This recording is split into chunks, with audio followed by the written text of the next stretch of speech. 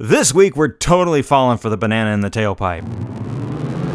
Welcome to the Magnificently Huge Podcast with your hosts, Eric Reed, Brian Kruger, and Chris Ryerson. Three idiots who decided to slap an adverb together with an adjective to bring you one magnificently huge discussion each week about the movies and pop culture we kinda like, maybe even secretly love, before we ultimately crab all over them. We're not here to save the world, we're just here to make it weirder, one podcast at a time. This is Magnificently Huge.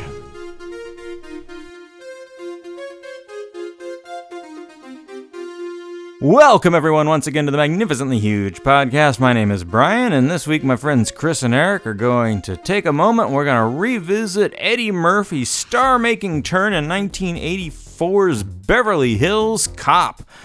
Beverly Hills Cop. It was really funny. Is it gonna stand up, or have the jokes gotten sort of like embarrassingly offensive? We're gonna find out. We're gonna check it out.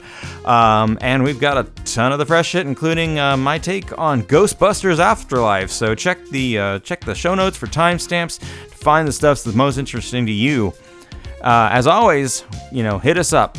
We are on maghuge.com, maghuge.com. There you can find links to our Twitter at maghuge, our Facebook, our Instagram, a link to email us at magnificentlyhuge@gmail.com. Quick programming note, we're going to do new shows this week and next week, and then for the remainder of 2021, gonna be playing some of the best holiday content we've had over the several years of the podcast, doing some rebroadcasts, so hope you'll check those out. The one with my Christmas music list is coming, so happy holidays, everybody. We're gonna take a brief hiatus after next week, but for now, it's a whole new show, so let's get into it.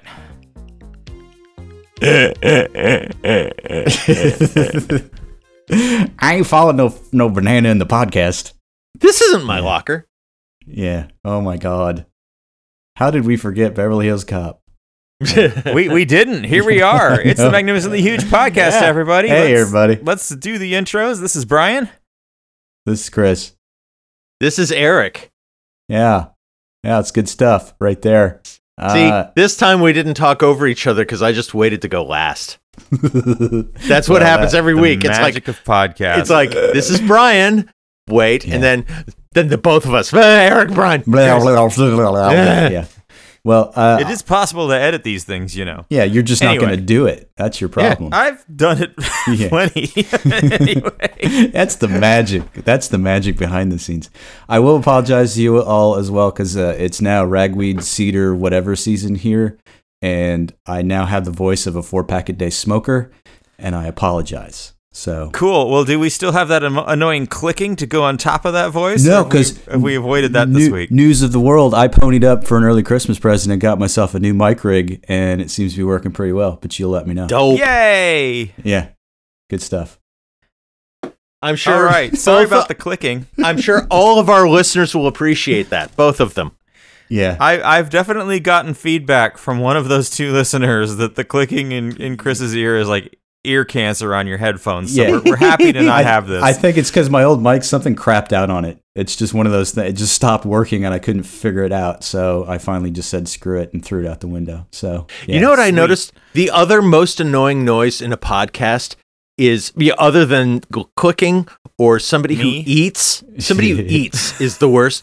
But beyond that, no, it's like someone who's really overweight. They somehow have a voice that's like this. Oh, my God. If you listen to the old Penn Jillette podcast before he lost the weight, it's like you can sort of hear him like he's like deep within his body, and you listen now and he sounds like a person.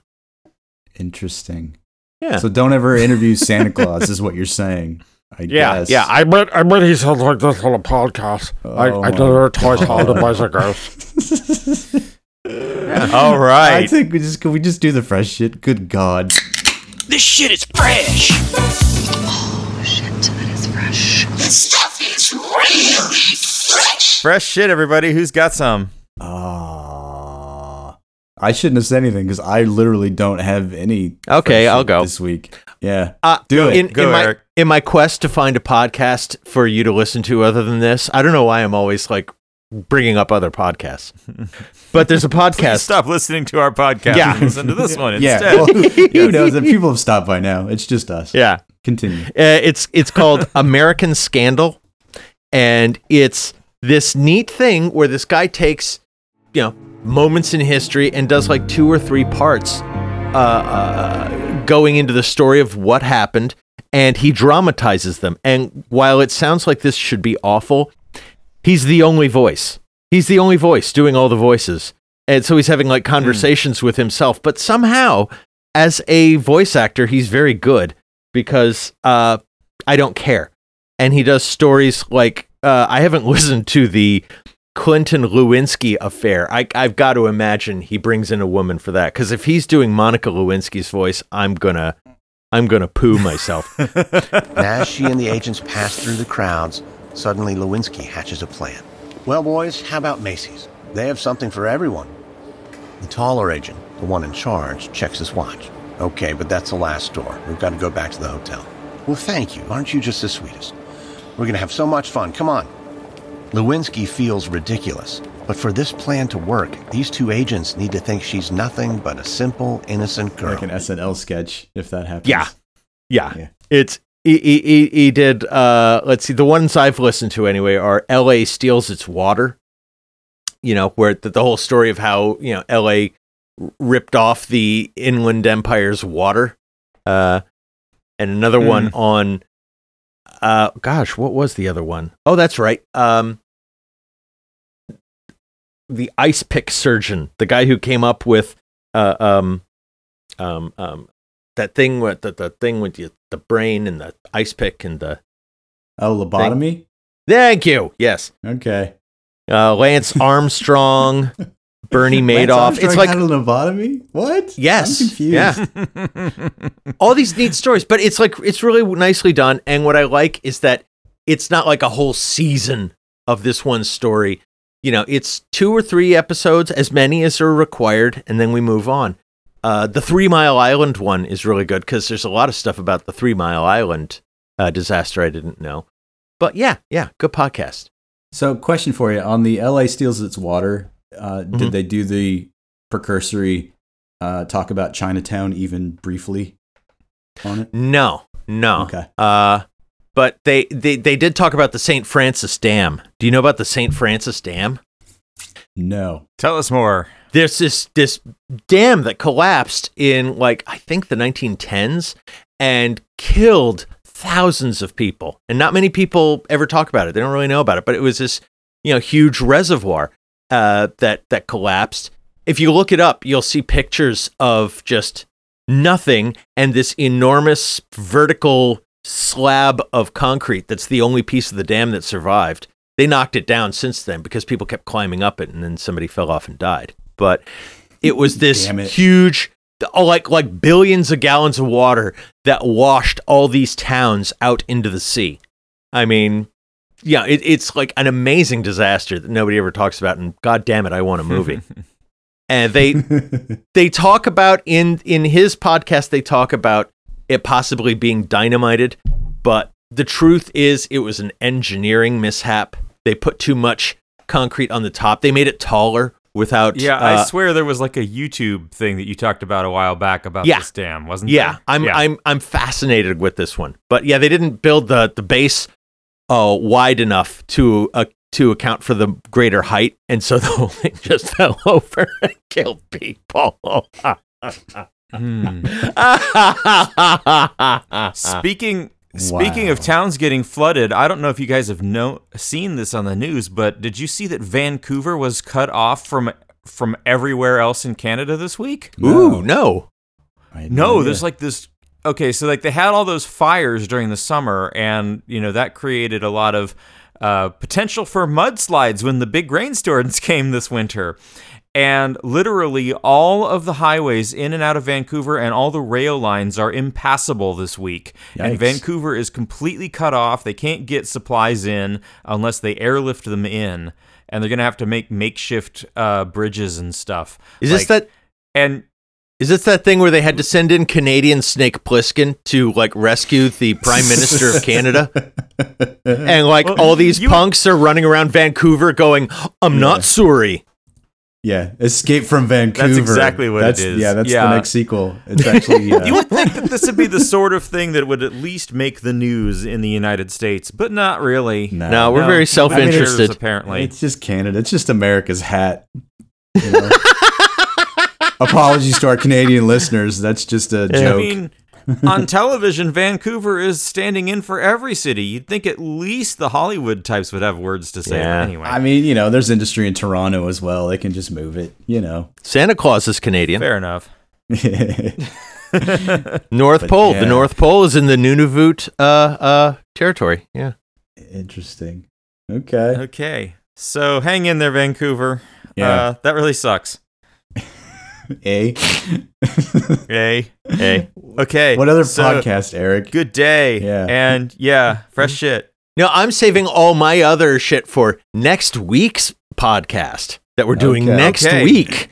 Not right after we do this one. Next week. Winky. I can compensate a bit. Okay. Yeah. So, in keeping with our topic of the week, also something with its head stuck straight up 1984's ass, Ghostbusters Afterlife came out this week. Oh, did you see that? I'm skeptical. I went and saw it. I am so skeptical. Me too. Okay, so here was my thing going in, right? Is like, it felt like the trailers were sort of like hiding the game, right? Like, it's like, we're gonna set up all this mystery, and it's in this small town, and it's the kids, and we're kind of going, the trailer plays this kind of serious tone with it, but it's a Ghostbusters movie, right? So it's gonna pop. No, the movie has the tone of that trailer. Ooh, really? All the way through. It's a thriller horror movie? They're trying to make an Amblin movie, basically, but the tone is just all wrong. Like, the original Ghostbusters was unexpectedly funny, unexpectedly scary, unexpectedly sexy. This is none of those things.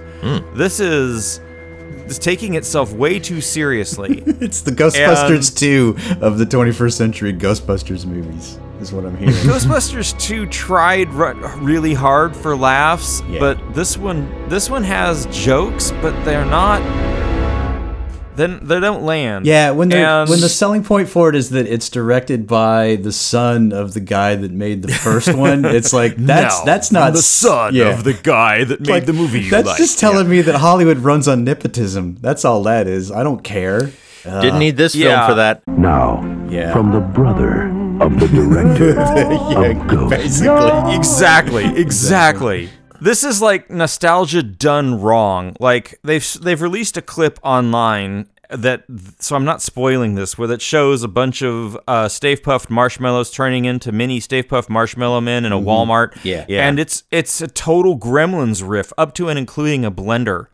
Nice. And like, what? It's not Gremlins. Also, could we not come up with anything else for the supernatural ghosts to do than the Stay Puft Marshmallow Man again? I mean, like, anyway. Does Gozer and Vince Klaatu show up? I think I saw that in the trailer.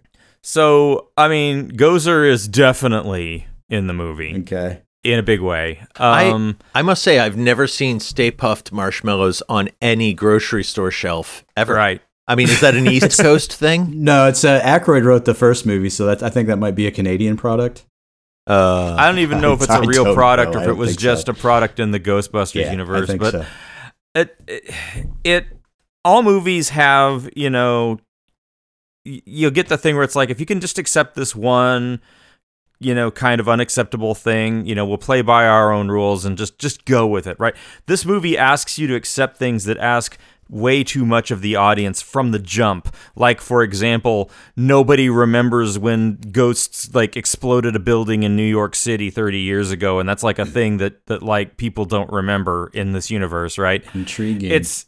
But they were like in newspaper, like in the preview, it shows that there are like newspaper clippings of the Ghostbusters. Yeah, they're on YouTube. So it doesn't follow its just own logic, is what you're telling us? Yeah, it really very much seems like a series of scenes that they thought would be fun to do, and they kind of string a plot through it. This movie is the Rise of Skywalker of Ghostbusters movies. In that it is a reaction to a bunch of butthurt 40-something-year-old fanboys who got really pissy when they did female Ghostbusters, and so they're like, okay, we'll bring back the old people and give you all the fan service. Here, are you happy? We'll even set it in rural America and make it like the Red State Ghostbusters and get out of New York City. Ghostbusters. I would pay twice. To see this new movie if in the movie they basically said that the Paul Feig Ghostbusters was something in universe that was like a film version of the real story of the Ghostbusters. Exactly.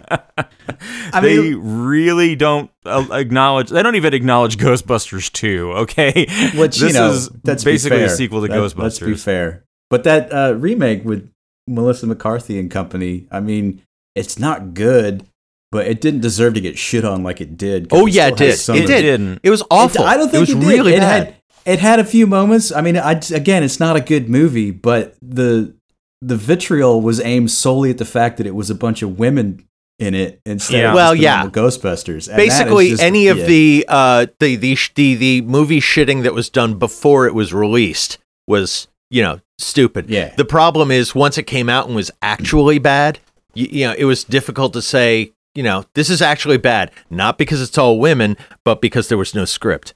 Yeah. Here's the deal, folks.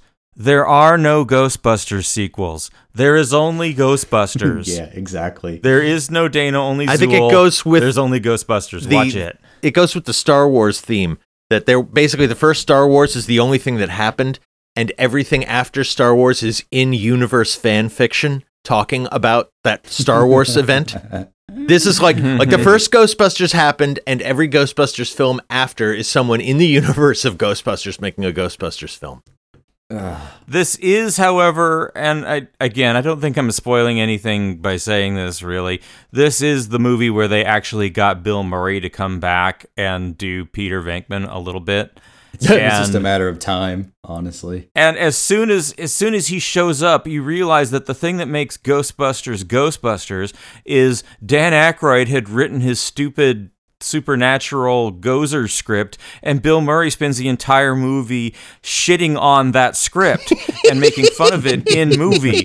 And like, if he would just show up earlier and make fun of this movie, it would be more like Ghostbusters. Yeah. Well, I love the fact in the original Ghostbusters, like, Murray was cast at the last minute, and then he was almost a no-show in like the first week of filming. I mean, they were shitting bricks, and then he shows up, and then it's magic. It's like you can't put that lightning in a bottle again and again. No, it's not possible. It's pretty cool that they did at least get one person from the Paul Feig 2016 Ghostbusters film to be in this.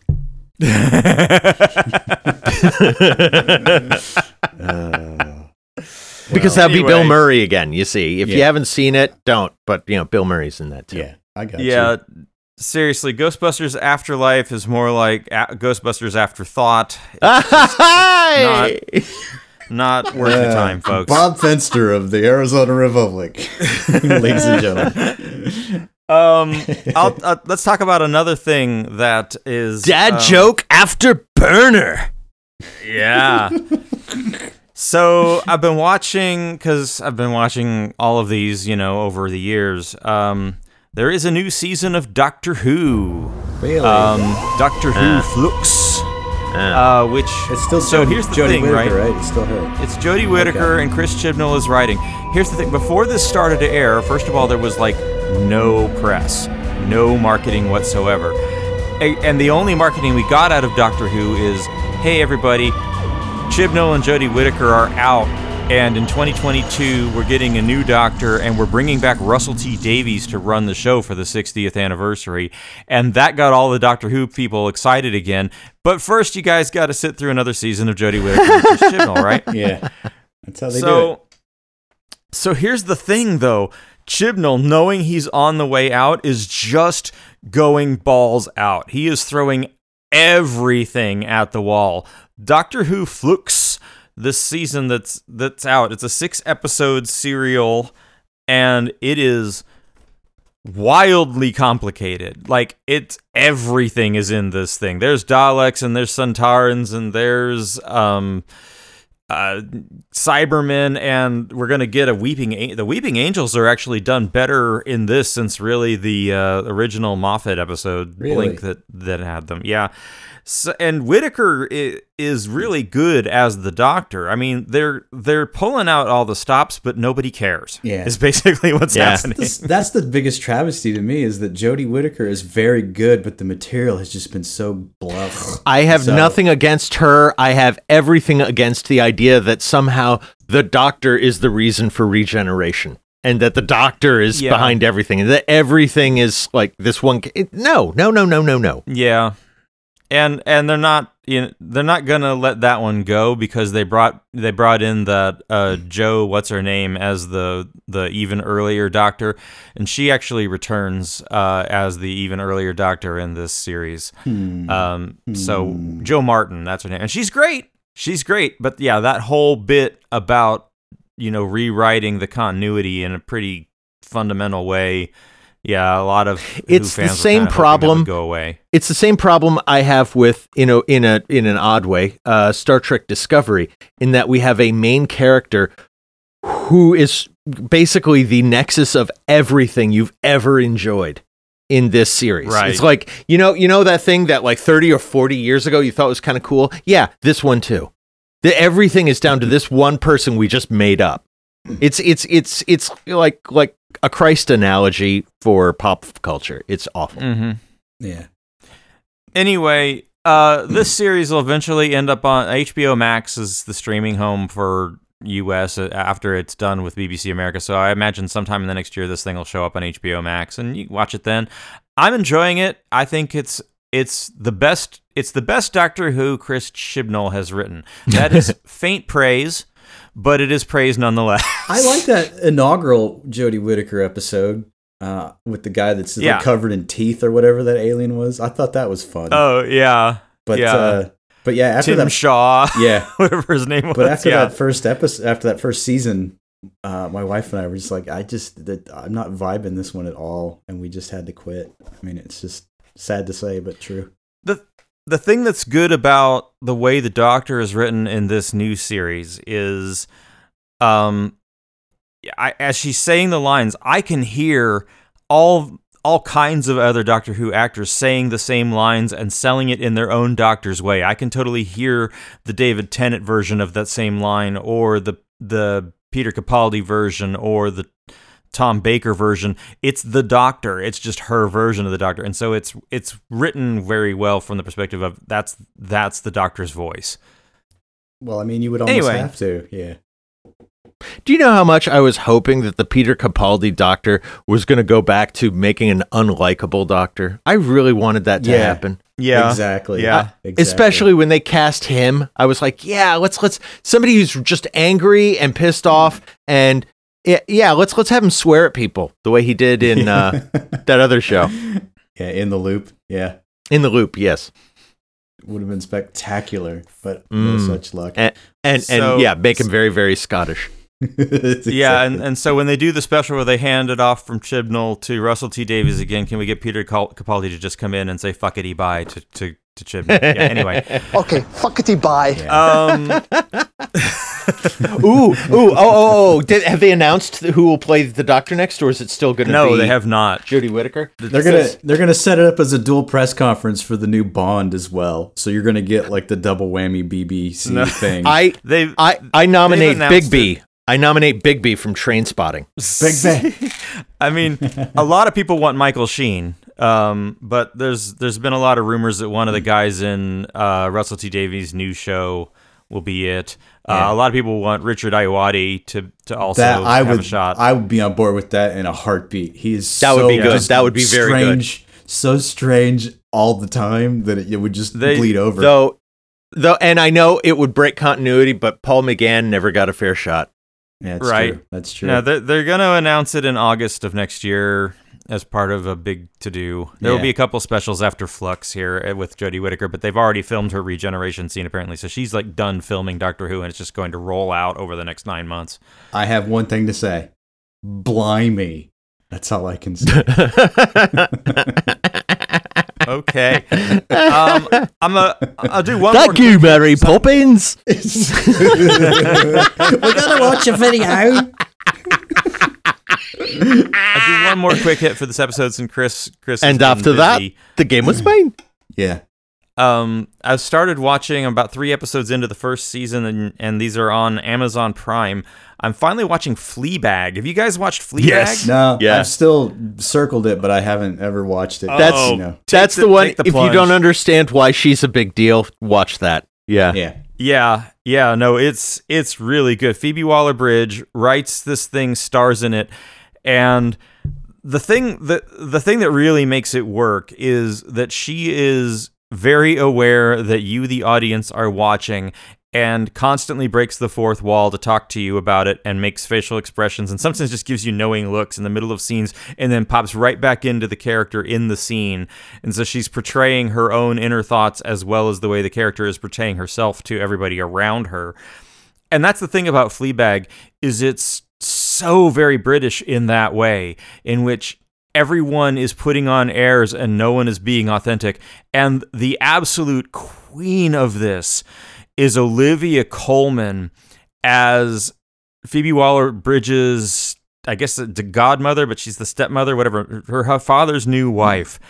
And this is a character who is always on the exterior just so friendly and pleasant, and always is saying something 100% the opposite of what she's thinking.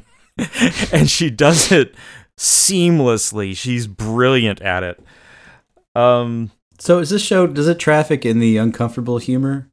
Or is it, am I misreading that? Yeah, a bit. It's not as cringy. It's not like the other two or something. It's not super cringy. She's a very flawed character, and she makes bad decisions, but it's not like, you're not like reaching into the TV and trying to choke her. It's like she's sitting there looking at you in the eye and saying, yeah, I know, whatever. We're doing this anyway. In a way, it's very Deadpool without the shooting or the chopping. Yeah. Okay. So it's not like Peep Show, where every episode you literally just sit into the corner of the couch and try to sink into the cushion because it's just so embarrassing for them that you have to. That one's even worse because they're looking right at you, so it's almost like an accusation. It's genius, but it's still cringy. Oh, it's terrible. Anyway, sorry. No, Fleabag is a lot of fun. Okay. And yeah, it lived up to the hype, I'd say. Definitely to give it a check out. Okay. And they're not making any more of those ever, are they? It's like done. I don't think so. There's only 2 series and they're each like 6 episodes long. Okay. The way they do British TV, though, I imagine like in a few years when she has some ideas, she'll go say, yeah, I want to do another one. Yeah, that's and true. They that's will. True. Yeah. I forget they do things weirder than America. Yeah. They're like HBO that way, which is bringing everything back somehow. Seriously. They do things right there is what they do. Exactly. Don't have another season unless you have another season. Yeah. I think Larry David took advantage of that. I think that's enough preamble. Let's get to the meat of the show. All right. So lay it Beverly on me, Hills Cop. Yeah. Why did you choose this particular? It's like both of you just chomping at the bit. Go.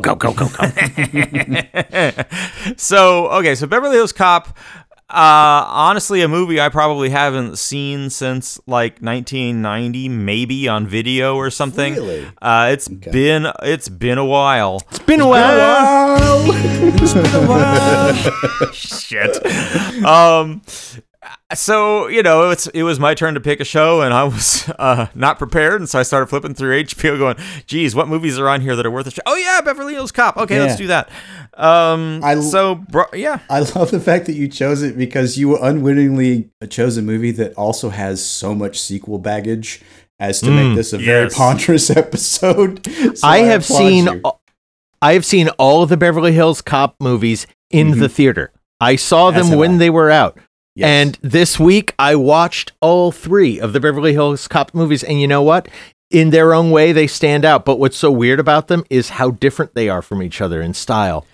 And they're like they're like the Alien franchise. They hire somebody completely different each time. It's the Paul Reiser connection. Yes.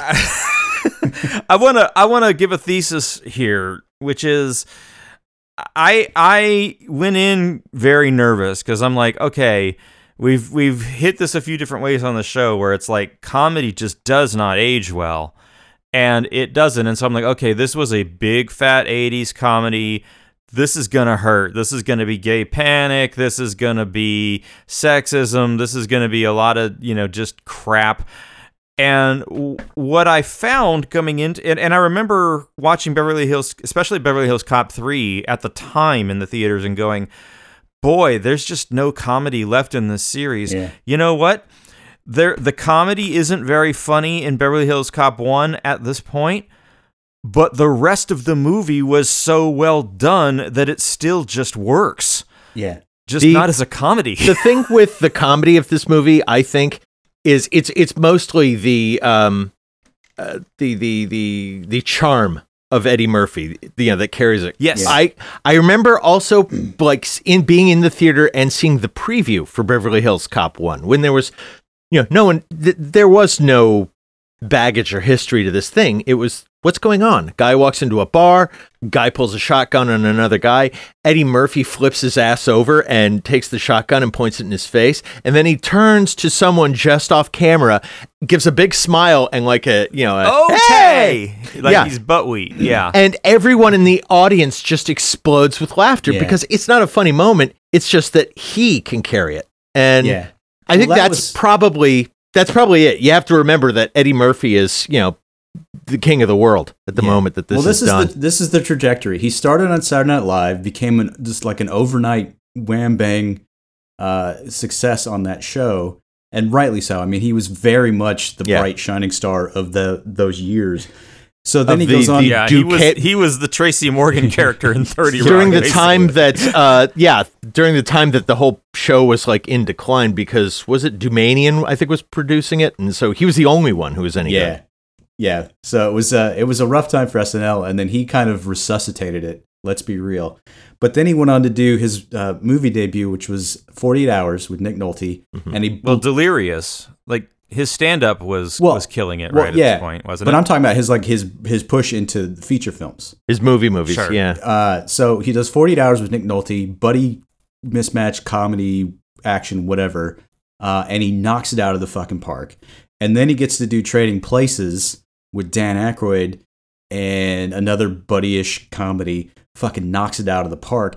Beverly Hills Cop comes along, and it's his first star turn. This is the movie that pretty much was a make or break, and it fucking went ballistic. But the way that it happened is so astonishing to me because the whole thing started as a vehicle for Stallone as a straight action movie, and then went through certain reiterations, and they couldn't get it together, and they finally at the last minute gave it to Murphy. And then it's pretty much just him ad-libbing a good chunk of the film, and that's where it gets all its energy. So this movie's success is entirely on his shoulders, and that to me is astonishing even now, 30-some-odd years later. I mean, it's make or break. That explains why it has the skeleton of a real, honest-to-God 80s action movie before they were even... Like, cliches from 80s action movies are present in this movie in a way where they're still kind of understated. Yeah, like the yelling at you police chief is yelling, but he's not a caricature. He's a character. Well, here's what'll blow your mind, Brian. Is Stallone came in and did a bunch of rewrites, and then Paramount went, "Oh, we can't do this. This is way too expensive," and that's kind of how that fell apart. Because I think his climax was like him in a sports car playing chicken with a fucking train that had the bad guy on it. I mean, it was just ridiculous, and. When that fell through, all of that got repurposed for him in Cobra. So if you ever want to see what... And you watch Cobra, and actually it's a good thing he didn't do Beverly Hills Cop, or we wouldn't have the genius that is Cobra. Yeah. Wow. Oh, God. We did a show on that, didn't we? We have to have done a show on Cobra. No, we did Commando. Came out the same year. So we did Over the Top, but not Cobra. But so that gives you an idea of where that script was coming from. There's literally no script. It's just Eddie Murphy being Eddie Murphy throughout, like the Motormouth con man kind of thing, and it works. I mean, there's clearly an outline because it has a structure to it. It's just loose though. I mean, it's just funny, but it's based solely on his charm and his charm alone, and it's just a miracle when I watch it even now that it's and his ad libs.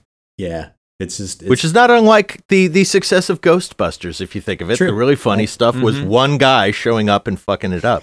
It's true. That's true. 1984, people, like, here it is. Yeah. Same, you know. I mean, who needs scripts when you've got Coke?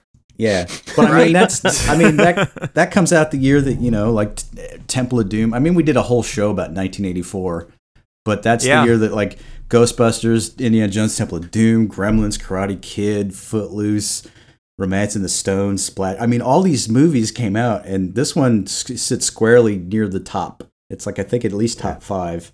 And I think it does stand up. I really do. It does still hold up. Yeah, it's astonishing. Yeah. Of a lot of these old movies we've been watching, this one really rose to the top for me. It was way better than I was expecting. So for those sorry, go ahead. Now, I was going to say, for those of you who are not familiar with this movie, we should probably say what it's about. Yeah. Okay. So, a cop in Detroit, his friend is killed by some gangster thuggy types, and he traces them to Beverly Hills, California, and he tries to find these guys. He's a Detroit police officer trying out of his jurisdiction purportedly on vacation to find these guys who killed his friend. Yeah, and that doesn't play by the rules. The Beverly Hills Police Department, of course, they want him out of town, and so it's Judge Reinhold and John the Ashton. guy. Thank you. Yeah, that guy. His name. Yeah, you know him when the you guy see it. from Honestly, Midnight say Run. what he's from, because nobody remembers the name. They're the two Beverly Hills detectives who are there to like roust him out of town, but they end up partnering with him to get the bad guys. And don't forget Ronnie Cox as Captain Bogomil, the paternal good guy. Yeah. Who this is like? I was looking at this going, oh shit, he's been in 2 super powerhouse '80s movies with cop in the title. It's like Beverly Hills Cop and Beverly Hills RoboCop. It's, you know, so good for him. Yeah. And a quick turn by Damon Wayans with the bananas. Yeah. Plus, like Damon Wayans, Bronson Pinchot, and Paul Reiser all appear in this thing. Well, and don't forget Lisa. Early roles. Don't forget Lisa Eilbacher was the girl, and she was a big hit on St. Elsewhere at the time. That's where I remembered her from when I saw this thing. I'm like, oh, I've seen her in St. Elsewhere. Okay. So, little blast from the past there. Nobody cares. It's awesome. Deep cut. Movie, yeah, right. The movie, like, impresses you right away. First of all, by just having a goddamn hit machine of a soundtrack album. Like this is during the heyday of soundtrack albums, right? But we kick it off with Glenn Frey and The Heat Is On, and then we go the worst song ever made. Worst song. God damn it! Hate that song. Yeah, but then Neutron Dance is on for a chase scene, and this is a chase scene that actually was impressed me in modern times as a viewer, because I'm watching it. There's this, truck with 2 trailers with a hitch between them, right? And they're doing a car chase through city streets in Detroit with this thing, and it's practical cars crashing into each other, real stunt drivers doing real stunts. There's no CG in 1984, and these guys are going for it, and I'm like, okay, it's fun. Hello, movie. It starts out well. My brother gave me that soundtrack on cassette that year, Christmas '84, because the movie had just come out like early December. So he gave that soundtrack to me. I had that in Ghostbusters and listened to them just repeatedly because I was just a kid, like 13, and I didn't know any better. But I watched it again the other night, and I forget that in the first 20 minutes of this movie, you get like half of the songs from the soundtrack, just one after the other. Yeah. I'm like, they are not kidding around, man. They are going for broke. It's awesome. But those were legit hits. Like, these songs charted big time. Yeah. Who charted? Back in the day. Yeah. It's good. But this is also the movie that introduces, to my knowledge, the trope of the cops going to the strip club. Right? It could be. Yeah. It was as far as I know, that's this right. is the That was OG. a couple years later. Yeah. And, Vanity 6 had a hit single off of that scene. But Vanity 6 had a hit single. Go figure. Yeah. But there it was. Probably written by Prince. Yeah. Anyway. But the whole movie is just basically Eddie Murphy is Axel Foley, Detroit police officer, fish out of water, just running roughshod over these by-the-book cops in Beverly Hills. And he's just a smart mouth. He cons his way into the Beverly Hills, whatever it is, hotel for... at the high price of $235 a night. Yeah. 85. Wow. That's a lot, man. That's a lot. But it's a sweet... And it's worth noting, he's a Detroit police officer where there's actual crime, coming to Beverly Hills where the cops are basically like security guards. They clean up celebrity vomit. That's they don't have anything actually apparently happening in Beverly Hills. At the time, the Beverly Hills police force was pretty pissed off about that. They're like, we have crime. Well, and let me ask you this, Eric, because I know you're a big Breaking Bad fan. The henchman in this movie is the dude from Breaking Bad, right? What's his face? I can't remember the actor's name, but I can't either. But that's one of his early roles. And then the guy that plays Victor Maitland, the big bad in this one, was also the bad guy from one of those bomb. I think it was the bad guy in Octopussy. So he was having a pretty good run. I was just watching that. I just watched Octopussy like this week, and I was like, man, that guy is he's intense. Good work. He got some good work. Yeah. Another great understated villain with a German accent in an 80s movie. That's the other thing about the baddies in this, right, is that they're, again, you see the same character done much more hammy in subsequent movies, that people were riffing on. Yeah. These are mob type guys, but again, they are understated. They know how to not turn it all the way up to 11 and deliver menace with plausible deniability, but you know what they really mean. Jonathan Banks is the name of the actor. He played Mike.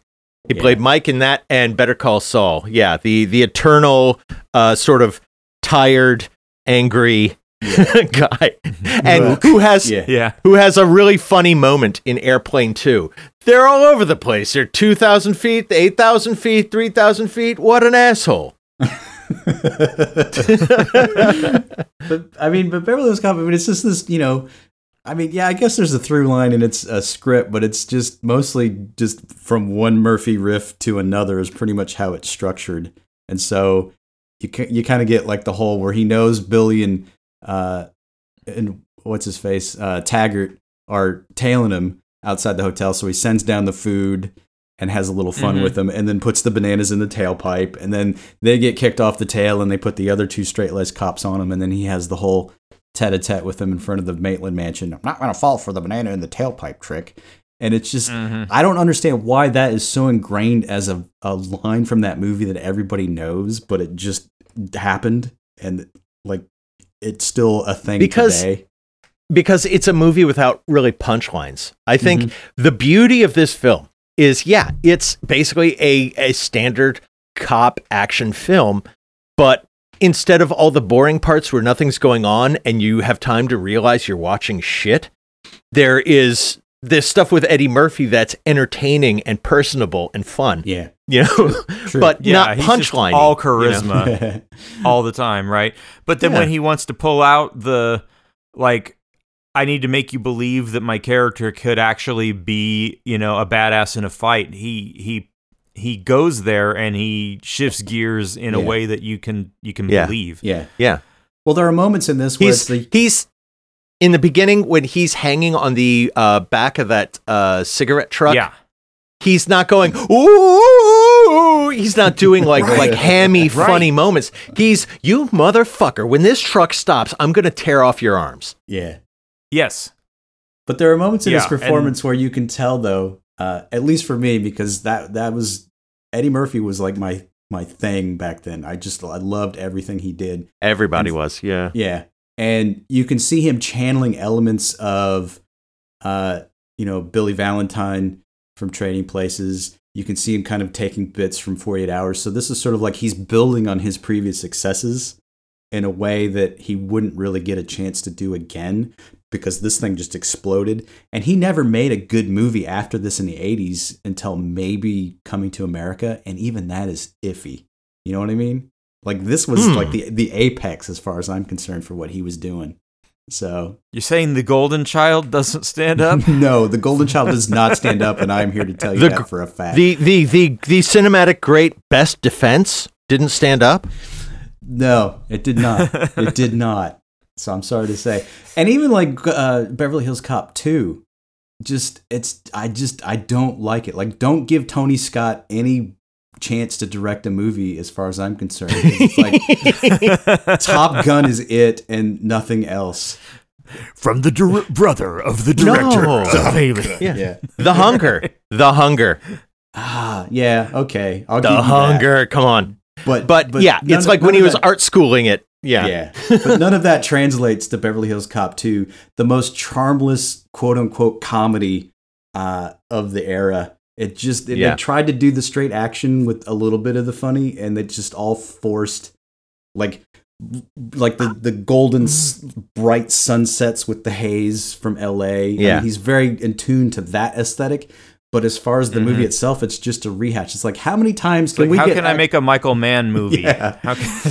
Well, for me, it's like, how many times can we manufacture an excuse to kill somebody that Axel knows tied to Beverly Hills so he can come on out for a week and solve the case? I mean, you're running. But Jürgen fumes. Prochnow is a great villain. Well, Dean Stockwell, I like too. Brigitte Nielsen. Dean Stockwell. The whole idea of him using like this very rare gun that gives them away, I kind of like a lot in that film. I don't, it's not a comedy, no, but it's still... It doesn't click. And even Murphy himself has said that they just kind of went back to the well a little too obviously. Part twos are never really good. Yeah. And so it's just, to me, and even the soundtrack is sort of like, it's a pale comparison to the original soundtrack. To the point where you've got like a Bob Seger song that's trying to be The Heat Is On. It's called Shakedown. And it's just like you're listening to it going, this is just Bob Seger trying to do Glenn Frey. What the fuck is up with this, bro? I mean, it's just so dumb. So in my head, I was thinking that this one was Beverly Hills Cop 3. I haven't watched 2 or 3 since I saw them in the theater because I didn't feel any need to watch them again. Well, Beverly Hills Cop 2, they've got a cartel of thieves stealing money for something, and Brigitte Nielsen is the one who goes out and leads the heists. And it's like, I watch this thing, I'm like, you're telling me that these heists are happening all over LA and the cops can't figure out that the very statuesque, elaborately dressed blonde woman is the one they can't find. It's like, she's not going to be that hard. That still confuses me. Like, even having just watched it, I'm like, wait a minute. So she's wearing no disguise. Yeah. Like at all. Like all these guys are running in there with like black masks and like, just think they look like jewelry store thieves. Yeah. Accompanied by, is that Brigitte Nielsen? Yeah. I think Brigitte Nielsen is robbing our jewelry store. Yeah, she stands out a bit. Yeah. So it's just a little bit weird. But it's like in this one, it's like it's not his friend that got shot, it's Bogomil that he's got to come out and help solve the case. And then And then it's just all this sort of tangential, like, so now they're all buddies because they went through the first Beverly Hills Cop together. And it's just sort of, I don't know, it all seems kind of forced. And the action is cranked to 11, and they just kind of did sequelitis on that one. I don't like it. I don't like it at all. But I am interested to hear, Eric, well, tell me why you like Beverly Hills Cop 2. Tell me. I think because in a way it deconstructs the first one. Really? Billy is psychotic, and Taggart is just, Taggart's just Taggart, but he's now more concerned, I guess. The action is a little more stylized. I like that it doesn't look like all the other action movies in the 80s. It looks like, To Live and Die in LA, like one of my fucking favorite movies of the 80s. Yeah, I guess he did pull a freak in a little bit. Yeah, okay. Yeah. It's got I don't know, a look that's more interesting. I was not looking for a comedy when I came to see Beverly Hills Cop 2. Really? So that was my thing. I went and saw it in 87 when it came out, and I was just hoping for more hijinks that make me laugh as well as some good action, and like there's literally very little comedy. Yeah, and I was just see, so disappointed. that's what you get in Beverly Hills Cop 3. There's plenty of hijinks. It's just the whole time I'm going, It's true. you know, that is a very weird set of movies, isn't it? So you've got the first one, which is sort of the perfect fusion, and then the other two sort of they just genetically split it, and it's like, okay, this one's the action, and this one's the bad comedy. Someone else's concept of what the movie is they saw. It's like, Before we leave Beverly Hills Cop 2, I just want to say it did win a Golden Razzie Award for Worst Song on its soundtrack, and that went to George Michael's "I Want Your Sex." Anyway, I didn't. That was on there. Holy crap! Okay, that's where it comes from. Yeah. Okay. Okay. The only thing I remember from Beverly Hills Cop 2, or remembered for like years and years, was Eddie Murphy asking Brigitte Nielsen about her legs. Does it take you long to shave those? You know, That's so dumb. I do, but I will give you this. I do like that Taggart and Rosewood sort of like you mentioned, sort of flip roles a little bit, and they give Judge Reinhold a little more scene chewing ability. And so by the end, when they have the big showdown, they've solved the case, and then the commissioner comes up and starts yelling at him for being inept and blah blah blah. And Judge Reinhold finally just loses. You shut up! And he just starts yelling at the guy. It's like, this is not the Rosewood from the first movie. No way. Yeah. He became a cop. He grew up. Yeah. He of all the characters, he had a sort of an arc. And he's the only one apart from Murphy who's in all three. It's so weird. Yeah. But I like that Taggart is the one actual cop in Beverly Hills who's like, yeah, I know, but it's a fucking job. Give me a break. I would love to see the Taggart spinoff. Yeah. That would have been. I am now show. wondering if I even saw Beverly Hills Cop 3, because I pretty sure I bounced after 2, just kind of going, eh. All you need to know about Beverly Hills Cop 3 is it's the one where Axel goes to Wally World. That's literally the movie. I mean, it's just I mean, I don't think I bothered. I mean, I am on board because it's Landis, and I went and saw it. I'm just going to give it an even shot. And then when you get to the Chop Shop at the beginning, and all of the Chop Shop guys start doing the lip syncing to the dancing, 60s, to the 60s girl group, I'm like, I am so out. This is like, what are you doing, John Landis? And then like mayhem it happens, and then it sets the plot in motion. And in this one, the baddies kill his captain, who's been in all three, and then suddenly he's got to go back to Beverly Hills and solve the case. And then it's tied to some sort of counterfeit / gun running operation in the basement of like a Disneyland kind of a thing. I was so out by the first 15 minutes that I can't even remember half the movie. All right.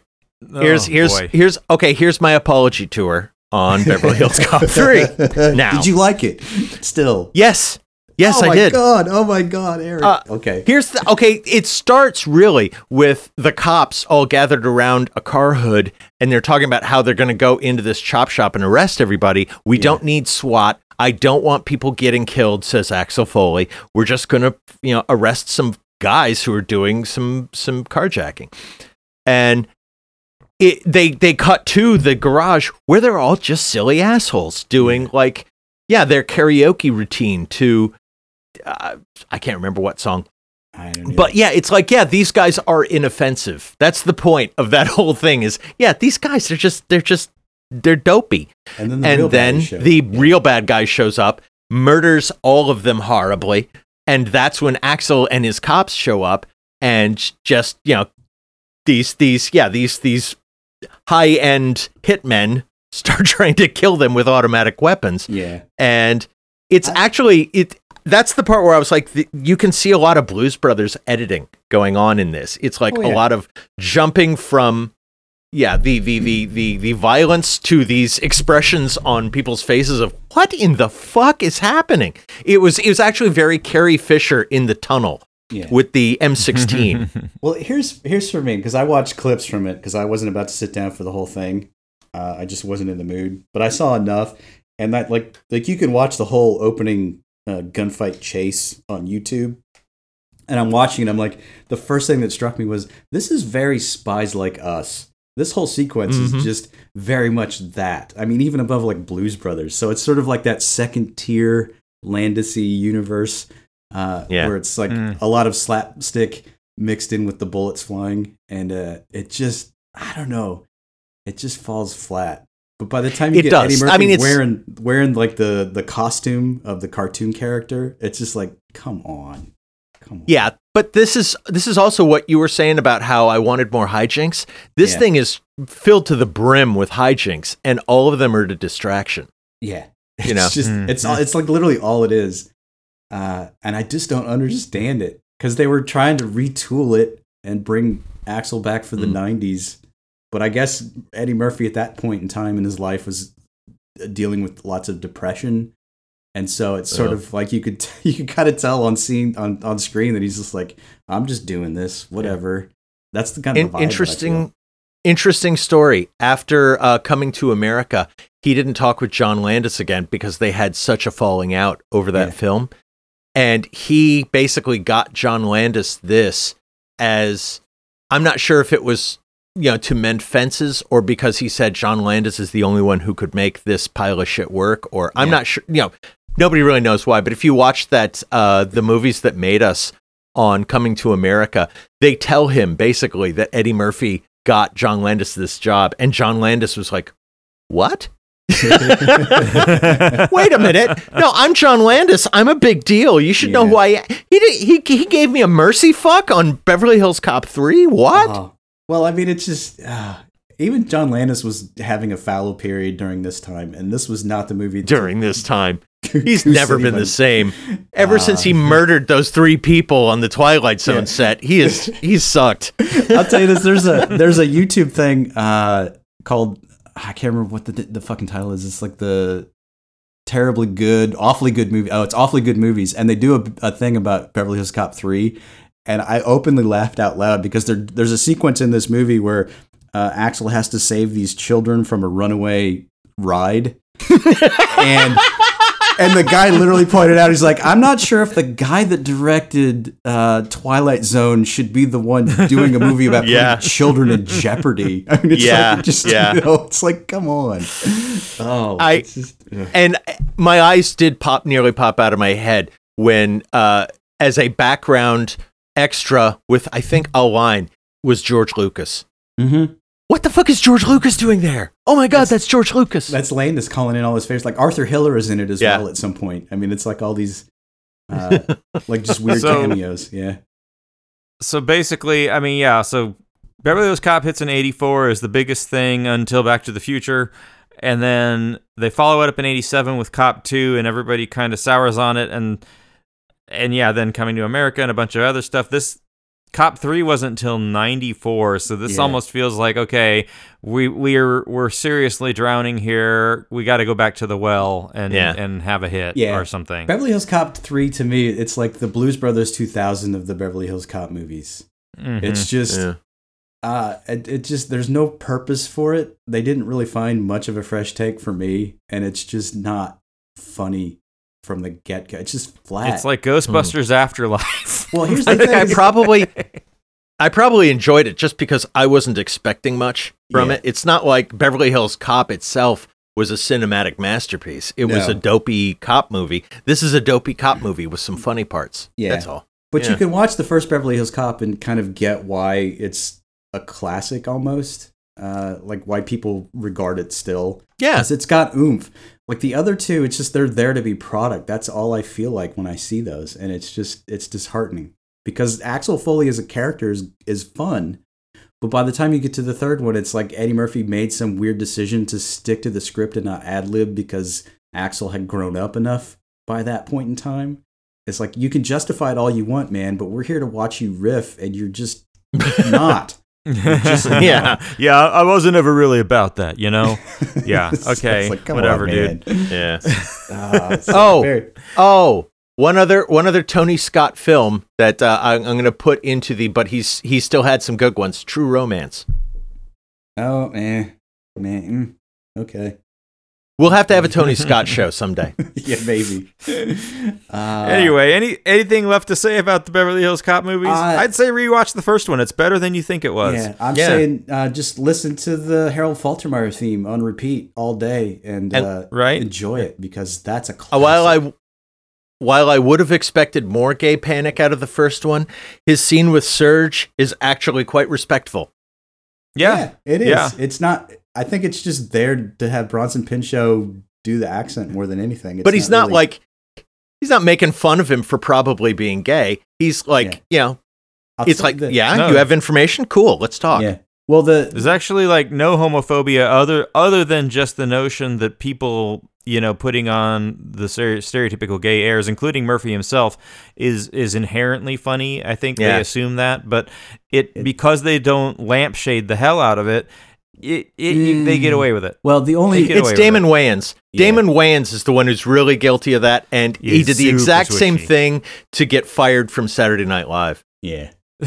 I mean, it delves into the questionable territory when Murphy's doing the herpes simplex 10 to scam his way into the buffet. I mean, that gets a little borderline. Like, you watch it now, you're like, oh, ew. You know, that's not cool, bro. I mean, it's like, that's kind of what you feel like. But other than that, I think most of the movie still holds up, I would say, you know. Fun times. Well, if you like revisiting that, revisit the rest of our podcast, subscribe to it, listen to the old episodes, or go to our website, maghuge.com, maghuge.com. We got all the old episodes there, and links to contact us on Twitter, @maghuge, links to our Facebook, our Instagram, and our email, magnificentlyhuge@gmail.com. Hit us up, rate us on iTunes, and we'll see you next week. You gotta say, I ain't gonna fall for no banana, no tailpipe. Oh, you're not gonna fall for banana, no tailpipe?